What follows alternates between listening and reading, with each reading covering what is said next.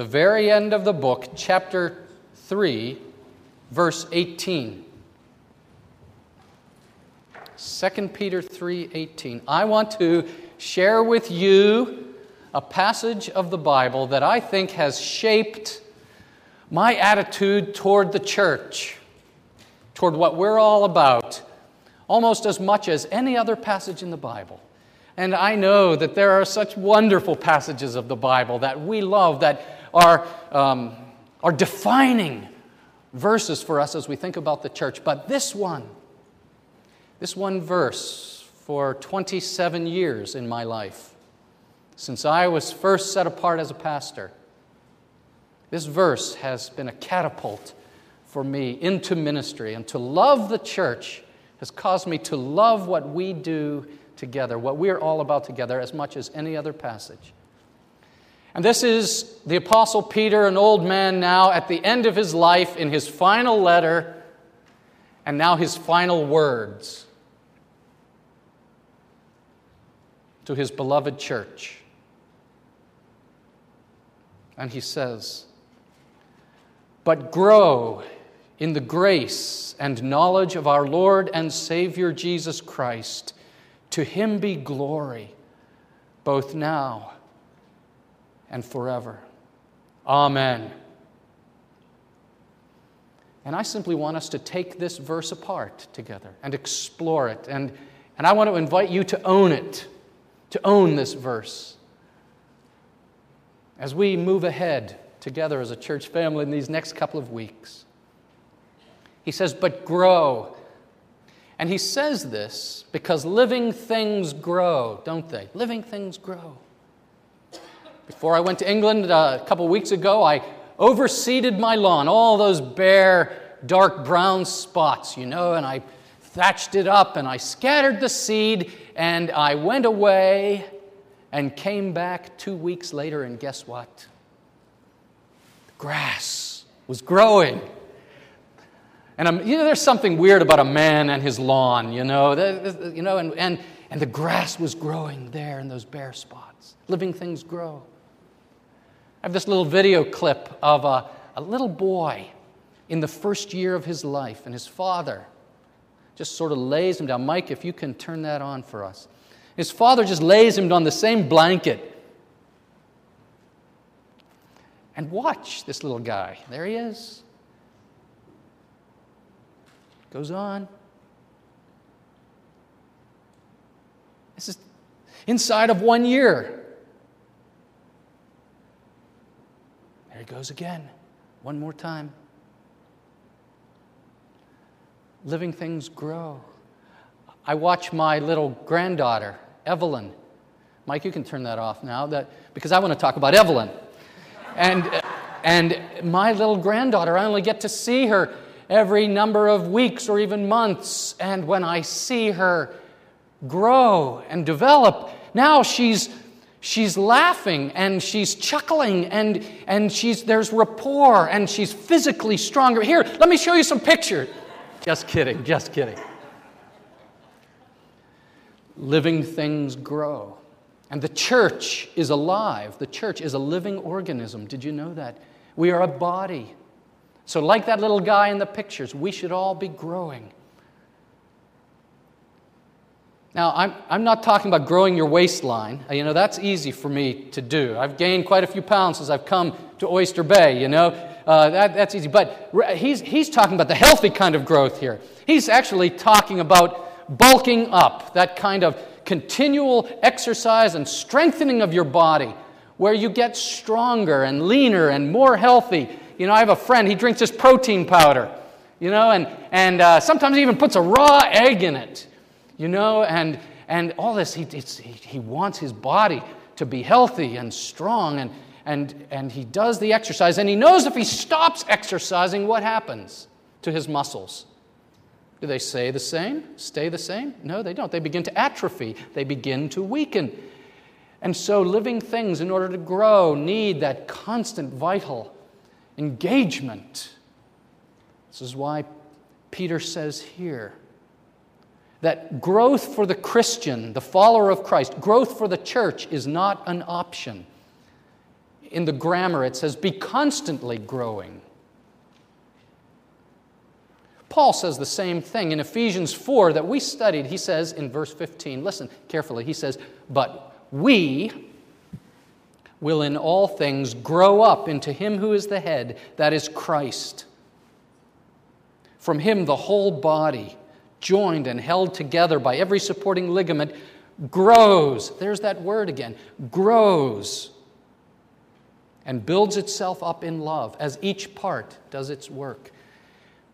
The arms can't go for a jog without the legs. The legs can't go for a run without the eyes. The eyes can't see where you're going unless the legs are moving. So it is a corporate activity. Paul says clearly, and Peter speaks in the plural. We grow. And you never stop growing as a Christian, do you? Is there somebody here in this room that would put up their hand and say, well, Pastor, really, you need to know, I have arrived. I've gone about as far as anyone could go, and I have to tell you, I'm quite satisfied with how far I have grown, how well developed I am. Why thank you, but no thank you for Christianity Explored. Why thank you for the offer of Sunday school, but it's really not necessary. And those sermons, you know, as long as you have some good video clips, I guess I'll pay attention. But to be honest with you, I've already arrived, and I'm quite satisfied. Is there anybody here that could possibly say that and mean it? We never stop growing. I'll never stop growing. And so back earlier in 2 Peter, at the beginning of the book, he says, make every effort to add to your faith goodness, and to goodness. And he goes on, and this little phrase, make every effort. We Presbyterians, we are always emphasizing the grace of God, the sovereignty of God in our growth, and that is important because it is God who nurtures us. It's God who made my grass grow back home. I didn't make it grow, God made it grow, and yet there is our cooperation. We are involved. You have to get out of bed to come here, to be at your small group meeting at John Morkin's house or Don Cameron's group or with Charlene Heinel's group or to Nina's Bible study or to be at the Manhattan Fellowship or in any of the groups that we have with the Wongs down in Port Washington or for your kids to get to youth group. You have to get in the car. But we want to grow. We don't want to atrophy. So our staff has been praying together. Our elders have been praying together. And we've said, Lord, would you give us what you want for us so that we can grow together in the fall of 2010? We don't know what it is. Lord, give it to us. What should the women's Bible study? What should the youth group emphasize? What curriculum should the Sunday school teachers embrace? And I've been praying for a long time, Lord, I want a particular outreach that's teaching time that's really good for people who don't know the Lord, but at the same time is really encouraging for people who have walked with the Lord for many years. And I've looked at all the different discipleship plans, and I think Christianity Explored meets both. This is why we're going to be doing this on Tuesday nights. And the elders in our elders retreat in the spring, we watched the videos and we agreed unanimously together. This will be good for people who don't know Christ, your neighbors, your family members, somebody that you've been praying for and wanting to encourage them in a walk with God. And you'll give them the opportunity to ask any one question they might have for God. They can ask it. But it's also good for the elders of the church, for those of you who've walked with Jesus for a long time, to explore in the Gospel of Mark His identity, His mission, and His calling on your life. So at the end of September, we still have a few more weeks till this starts. The last Tuesday night in September, we come together at 7 o'clock for dinner. We're going to prepare dinner for you, all the small groups, and then we'll break up across our campus, our vast campus here, and all the groups will meet. And I can't wait. The youth group kicks it off next Sunday night at 6:30. Brandon can't wait. It's going to be wonderful. Do you want to be a one-year-old Christian for 20 years? Or do you want to be a 20-year-old Christian after 20 years? Peter understood something about growth. He started out, he was Simon.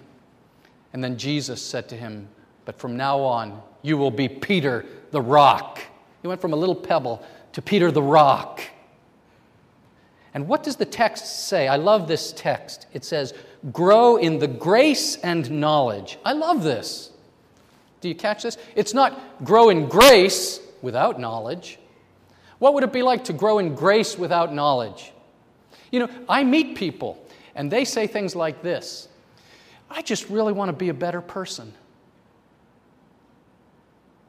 Why, I want to come to church and just learn how to be a nicer person and how to cope with life just a little better. I want the grace of God to equip me for life. But, you know, all that doctrine stuff, all that Bible study and learning about truth and all that, you know, you can take that.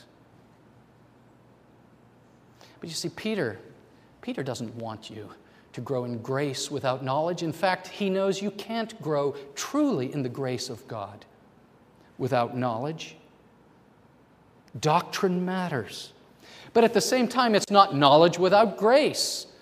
And we probably all know people who are very doctrinaire. Why, they've memorized the Westminster Shorter Catechism, and they have their long list of Greenhouse Bible verses memorized. They've got them all memorized and can repeat them back to you, but it hasn't touched the heart. We call that dead orthodoxy. That's a perilous way to live. That's knowledge without grace, without encountering and living out of a relationship with the gracious Lord and Savior. So Peter is so balanced. Let's grow in both. He says, grow in the grace of God. And he says grace first. And I think that's because Peter knew a little something about grace, didn't he? If you study his life, remember Peter? The impetuous guy who puts one foot in his mouth after another, always blurting out, making mistakes. And Jesus is so tender with him. And he even denies Christ. And Jesus is so tender and gracious with him. Peter knew what it was to experience and live out of the grace of God. He relished that grace. Now, when we think of grace, we automatically think of knowing Jesus Christ as our Savior, right? Grow in the grace of Jesus Christ, your Savior. And so we should, because that's all about the forgiveness of my sins. That's all about the effects of the cross for me. And as we studied this past summer, all of these sins, it was an intense summer we had together, studying these deadly sins in our lives, week after week. You know what that did to me? It kept driving me to the cross. It kept driving me back to Jesus. It kept causing me to exalt in the blood of Christ, my Savior. And I hope it did the same thing for you as He peeled away the layers of the onions on my heart. It wasn't a bad experience. It was a healthy, holy, healing experience because it drove me to Christ and made me long for the newness of life that comes from the grace of my Savior.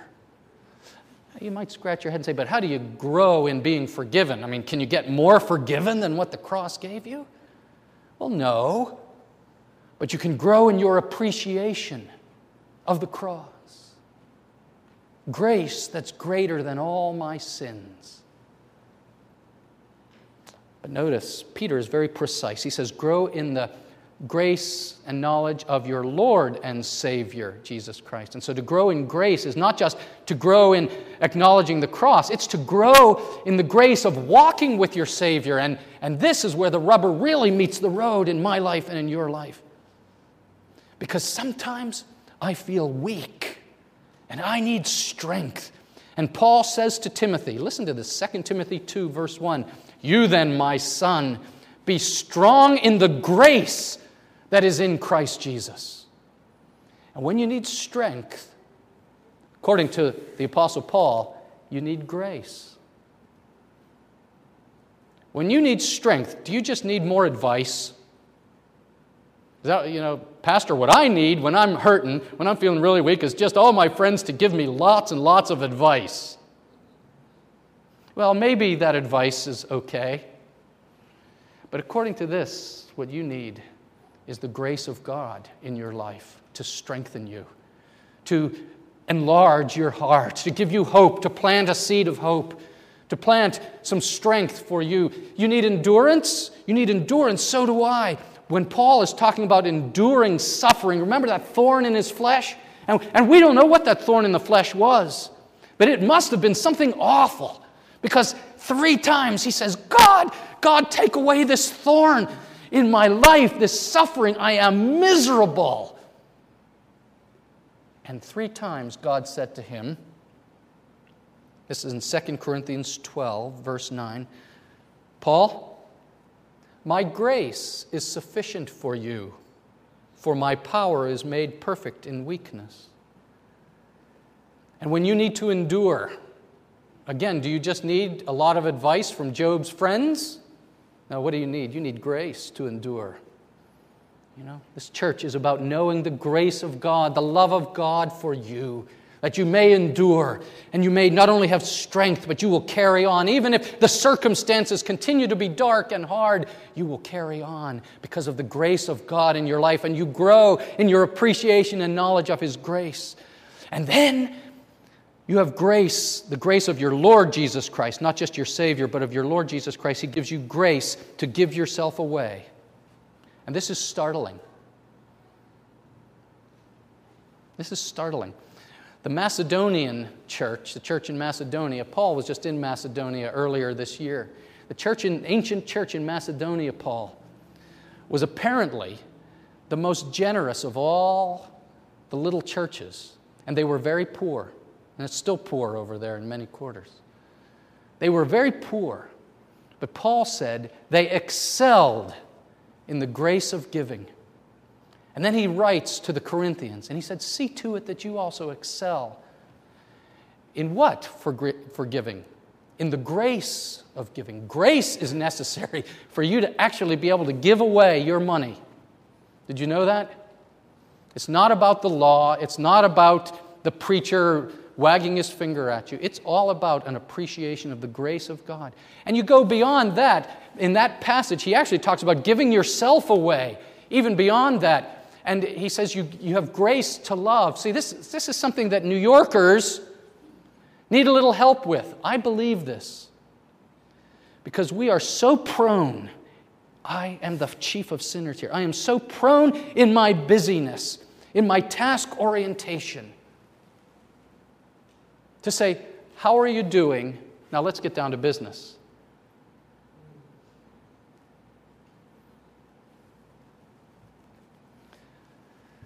Do you know how to say the words, how are you doing?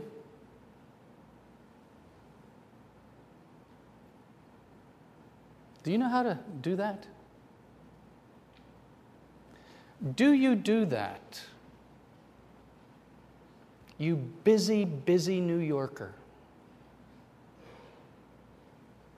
Do you say, how are you doing? And then listen to the answer? Without catapulting into your glorious, wise advice for the poor person who hasn't even finished telling you how you're doing? Do you know how to do that? In the passage here in 2 Corinthians, he says, there's this, you excel in this grace of giving yourself away. And that means giving away your time and caring about other people. It takes grace to do that. Grow in the grace of our Lord Jesus Christ. That's just a few areas where growth in grace is needed. Know Him as your gracious Savior, but He is your Lord, and He gives you grace for strength and endurance and for giving yourself away. Let's commit to that. But then He couples it with knowledge, and you grow in knowledge. And I was thinking about this. The verse that came into my mind was that amazing moment in the Gospel of John chapter 6. When Jesus has just fed the 5,000, He's just done this amazing miracle. The people wanted to make him king, and then Jesus says, well, let's sit down and let's talk a little bit. And he starts teaching them. And by the time he's done with the sermon, they're out of there. People are gone. It says, as a result of this teaching, many people turned away and were walking with him no longer. That's John 6, verse 66. I could picture, I start my sermon and pretty soon 2, 3, 5, 20, 30 people out the door, And as a result of this, many of his disciples were walking with him no longer, and he turns to Peter and the disciples. And he says, will you also go away?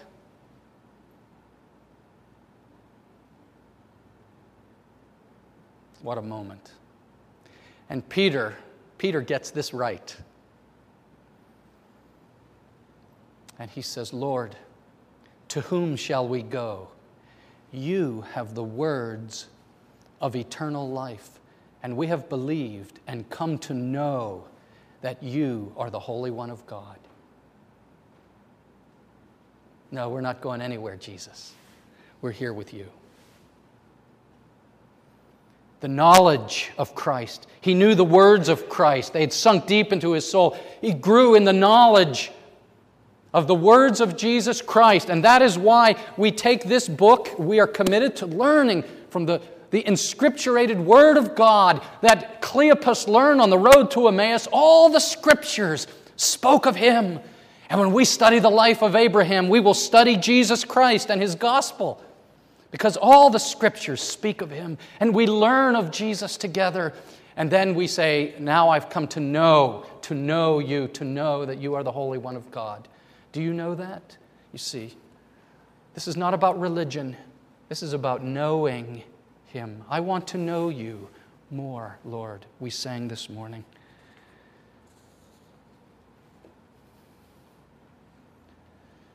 Down through the centuries, the Church of Jesus Christ has fallen off of one side of the horse or the other. Some want to grow in grace, but don't give me that doctrine stuff. Other people want to grow in knowledge and doctrine, but it never touches their life. That's not what Peter says here at the end of his second epistle. He says, but you grow in the grace and knowledge of your Savior and your Lord, Jesus Christ. And as a result, Peter can't hold it in. And he says, to him be glory, both now and forever. Amen. And you know what that verse does for me every time I read it? Every time I read the end of that verse, it's like Peter saying to me, and guess what, John? It's not about you. Wait, I thought this was all about me growing and me growing. No, it is about me growing, but it's not about me growing. It's about him. To him be glory in the church both now and forever. Amen. And he's saying then that a zeal for Jesus Christ and for his glory should erupt in our hearts, should overflow in our lives as we come to know him and experience him and experience his grace. Peter says, it's really interesting. He says, you will have zeal now and you will have zeal forever. Now, maybe you're here today and you say, Pastor, listen, John, someone brought me here today, but I really wasn't all that excited about coming, and frankly, I don't care all that much.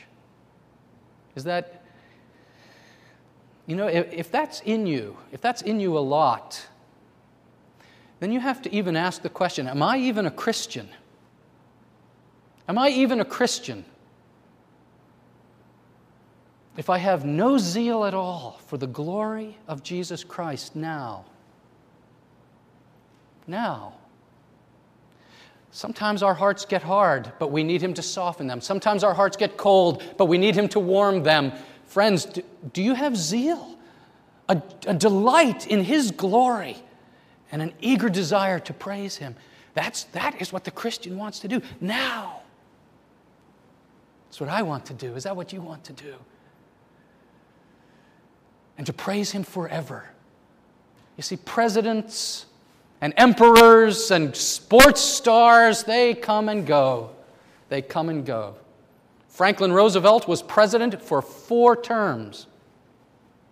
But, well, we don't think a whole lot about Franklin Roosevelt these days. Alexander the Great conquered the world. When's the last time you spent a good period of time meditating on the glory of Alexander the Great? Mike Schmidt, Richie Ashburn, Del Ennis. Great heroes of the Philadelphia Phillies. When is the last time you ever thought about them? Or Gil Hodges, or they come and go. But Daniel tells us in Daniel chapter 7, looking forward to the coronation of Jesus Christ, he says, "And His kingdom is an everlasting kingdom, and His dominion is one that shall never pass away." We praise Him now, and we will praise Him forever. The world will never cease to glorify Jesus Christ. Are you on board with it? Because the praise of Jesus Christ goes forward with or without you.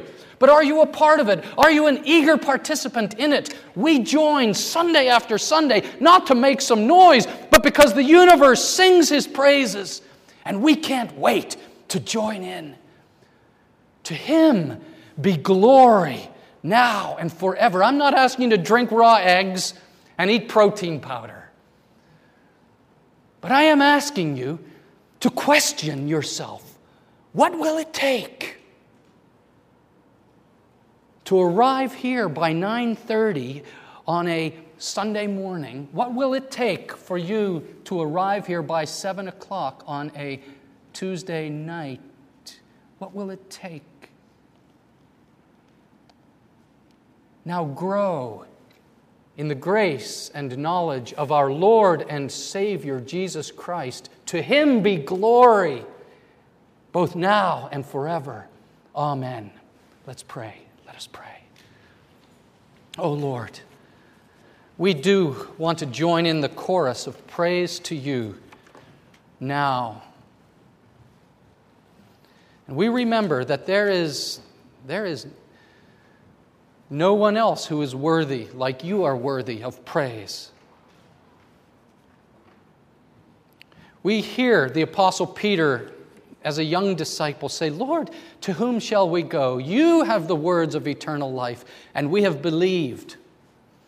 And we pray for anyone here today who might say, "I think I do believe for the first time. I do believe in the excellency of Jesus Christ, and I acknowledge